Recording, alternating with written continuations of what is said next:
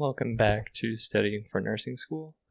My name is Michael, and I'm finally back. I just finished my TEAS test, which was my entrance exam to get into nursing school, and I did get my results back, and I did pass and get into the program, which is cool. Yay! I can't wait to actually start, and I hope that this is just the beginning of something great. Today, we'll be talking about the urinary system.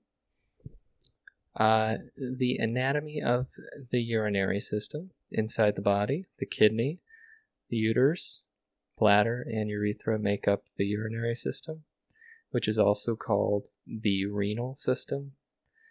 The ureters, bladder, and urethra comprise the urinary tract, and the system has many functions, some of which are outlined below.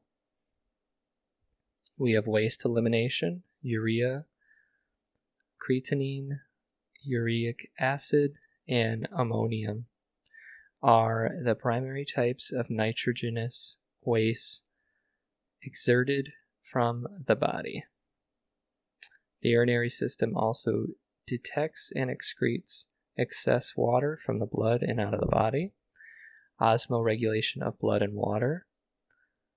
There must be a continual balance of water and salt in the blood. The urinary system, specifically the kidneys, help maintain this balance. It also balances levels of metabolites or electrolytes such as sodium, potassium, and calcium. Hormone secretion. The kidneys secrete several hormones to regulate processes that range from blood pressure and red blood cell production to calcium uptake via vitamin D. Several of these functions are performed with help from the body systems, specifically the cardiovascular and respiratory systems. Okay. We have the organs. We have the kidney, which is in the shape of a bean, reddish brown in color. And the characteristics are the body has two kidneys, which excrete waste in the urine out of the body. The ureters, the shape is tubular, and the characteristics send urine from the kidney to the bladder. The bladder is shaped like a pear when emptied, and the characteristics of a bladder is it stores urine until the body expels the fluid from the body. It has 3 openings, 2 for the ureters and 1 for the urethra. And the last organ here is the urethra. Its shape is tubular, and the characteristics site where urine from the urinary bladder travels to an external opening, removes urine from the body. The primary organ of the urinary system is the kidney. Blood from the heart flows through the kidneys via the renal artery. As blood drains from the kidney, it exits through a series of veins, the most prominent of which is the renal vein. When urine is produced, it does not drain through the tubes through which blood flows. Rather, urine flows through 2 ureters before emptying into the urinary bladder. And there are some steps here to outline how the urinary system works. Step 1, kidney filters and excretes waste from blood, producing urine. 2, urine flows down the ureters. 3, urine empties into the bladder and is temporarily stored. And 4, bladder, when filled, empties urine out of the body via the urethra. Okay, in the next section here, we have nephrons and urine formation. The functional and structural unit of a kidney is a nephron. One kidney contains more than 1 million nephrons. The nephron consists of 2 parts, the renal corpuscle and the renal tubule. The renal corpuscle can be divided into the glomerulus and glomerular capsule, or the glomerular or Bowman's capsule. The Bowman's capsule is a type of capillary bed that functions as a filtration system. filtering solutes as blood enters the kidneys from the renal artery. Surrounding the Bowman's capsule, the renal tubule is a duct that connects to the Bowman's capsule and terminates at the tip of the medullary pyramid. The tubule is divided into the following 4 regions. We have the proximal convoluted tubule, 2 loop of Henle, 3 distal convoluted tubule, 4 collecting duct. The components that make up the nephron fiber, blood, and form urine. The following steps outline the pathway for urine formation. The steps are divided into 3 processes. 1. The glomerular filtration. Blood enters the kidney through the renal artery. This artery branches off into capillaries, allowing blood to flow into glomerulus of the nephron. Blood pressure forces water in solutes smaller than proteins to diffuse from blood across the capillary walls and through pores of Bowman's capsule into the tubule. Tubular reabsorption. This is the filtered fluid flows towards the proximal tubule. This is the major site of reabsorption of water in solutes such as glucose, amino acids, and certain ions. The fluid travels to the loop of Henle, which is another site of reabsorption. Next, the fluid reaches the distal convoluted tubule. Reabsorption and secretion take place in this segment. 3. Tubular secretion.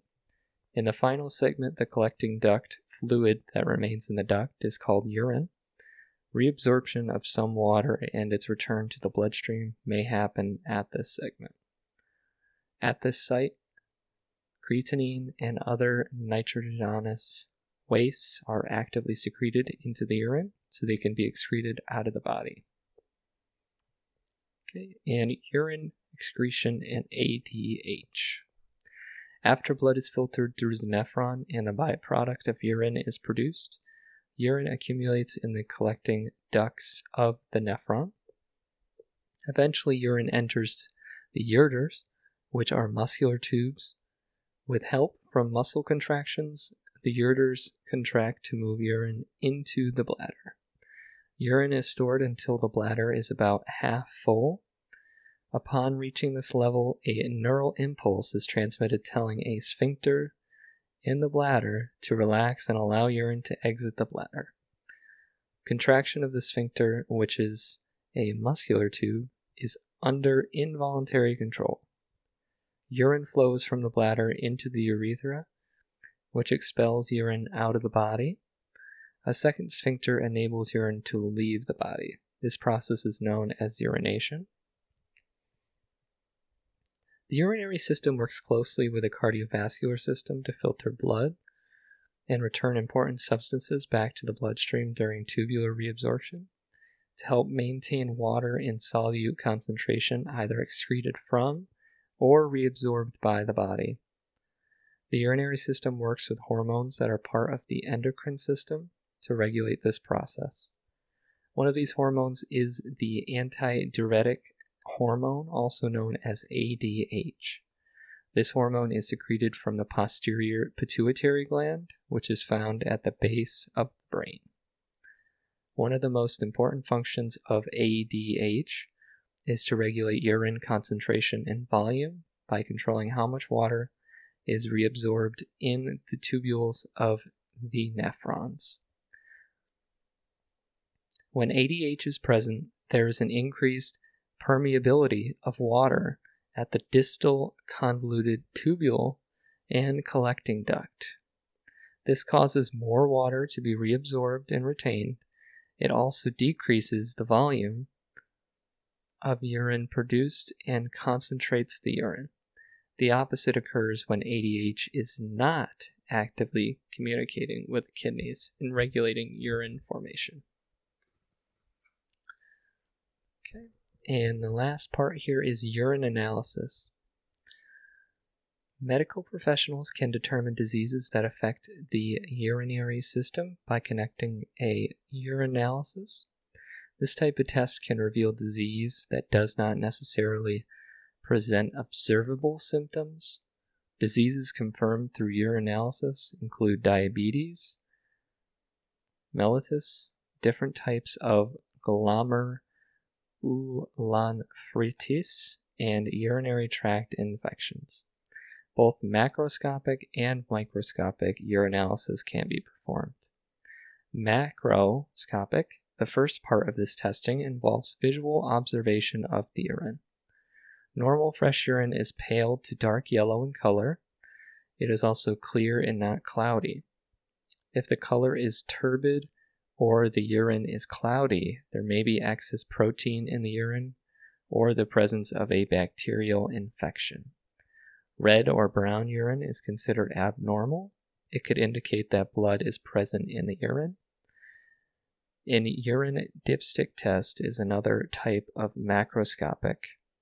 With the test, a plastic dipstick or paper strip is inserted into the urine sample. There are chemicals on the dipstick that cause it to change color when certain substances are present in the urine. Medical professionals can compare the color of the dipstick to a standard chart to analyze a urine sample. When the liquid is removed, this sediment is mounted to a microscope slide and analyzed using a microscope. Typically, this test is performed to look at blood cells in the urinary tract, bacteria, parasites, or even tumor cells. This test also helps confirm the diagnosis of various urinary problems like kidney disease, cancer, microbial infections, and liver disease. Microscopic urinalysis. This type of urinalysis requires the use of a light microscope. Typically, a urine sample is spun down or centrifuged in a test tube. This causes a sediment consisting of red blood cells, fat cells, and other large particles to aggregate and separate from the liquid portion of the urine. Okay, and that is all for today for the urinary system. Again, this is studying for nursing school. If you guys have any recommendations on what lessons or different topics you want me to cover in the following episodes, just go ahead and leave a review, and I'll be able to look at that and see exactly what we need to do to satisfy whatever you want to hear. I can do just about any topic, science, math. It can even be English, doesn't matter. As long as it helps you get through nursing school, that's what I'm here for. And again, like I said, go ahead and leave a review if you liked it.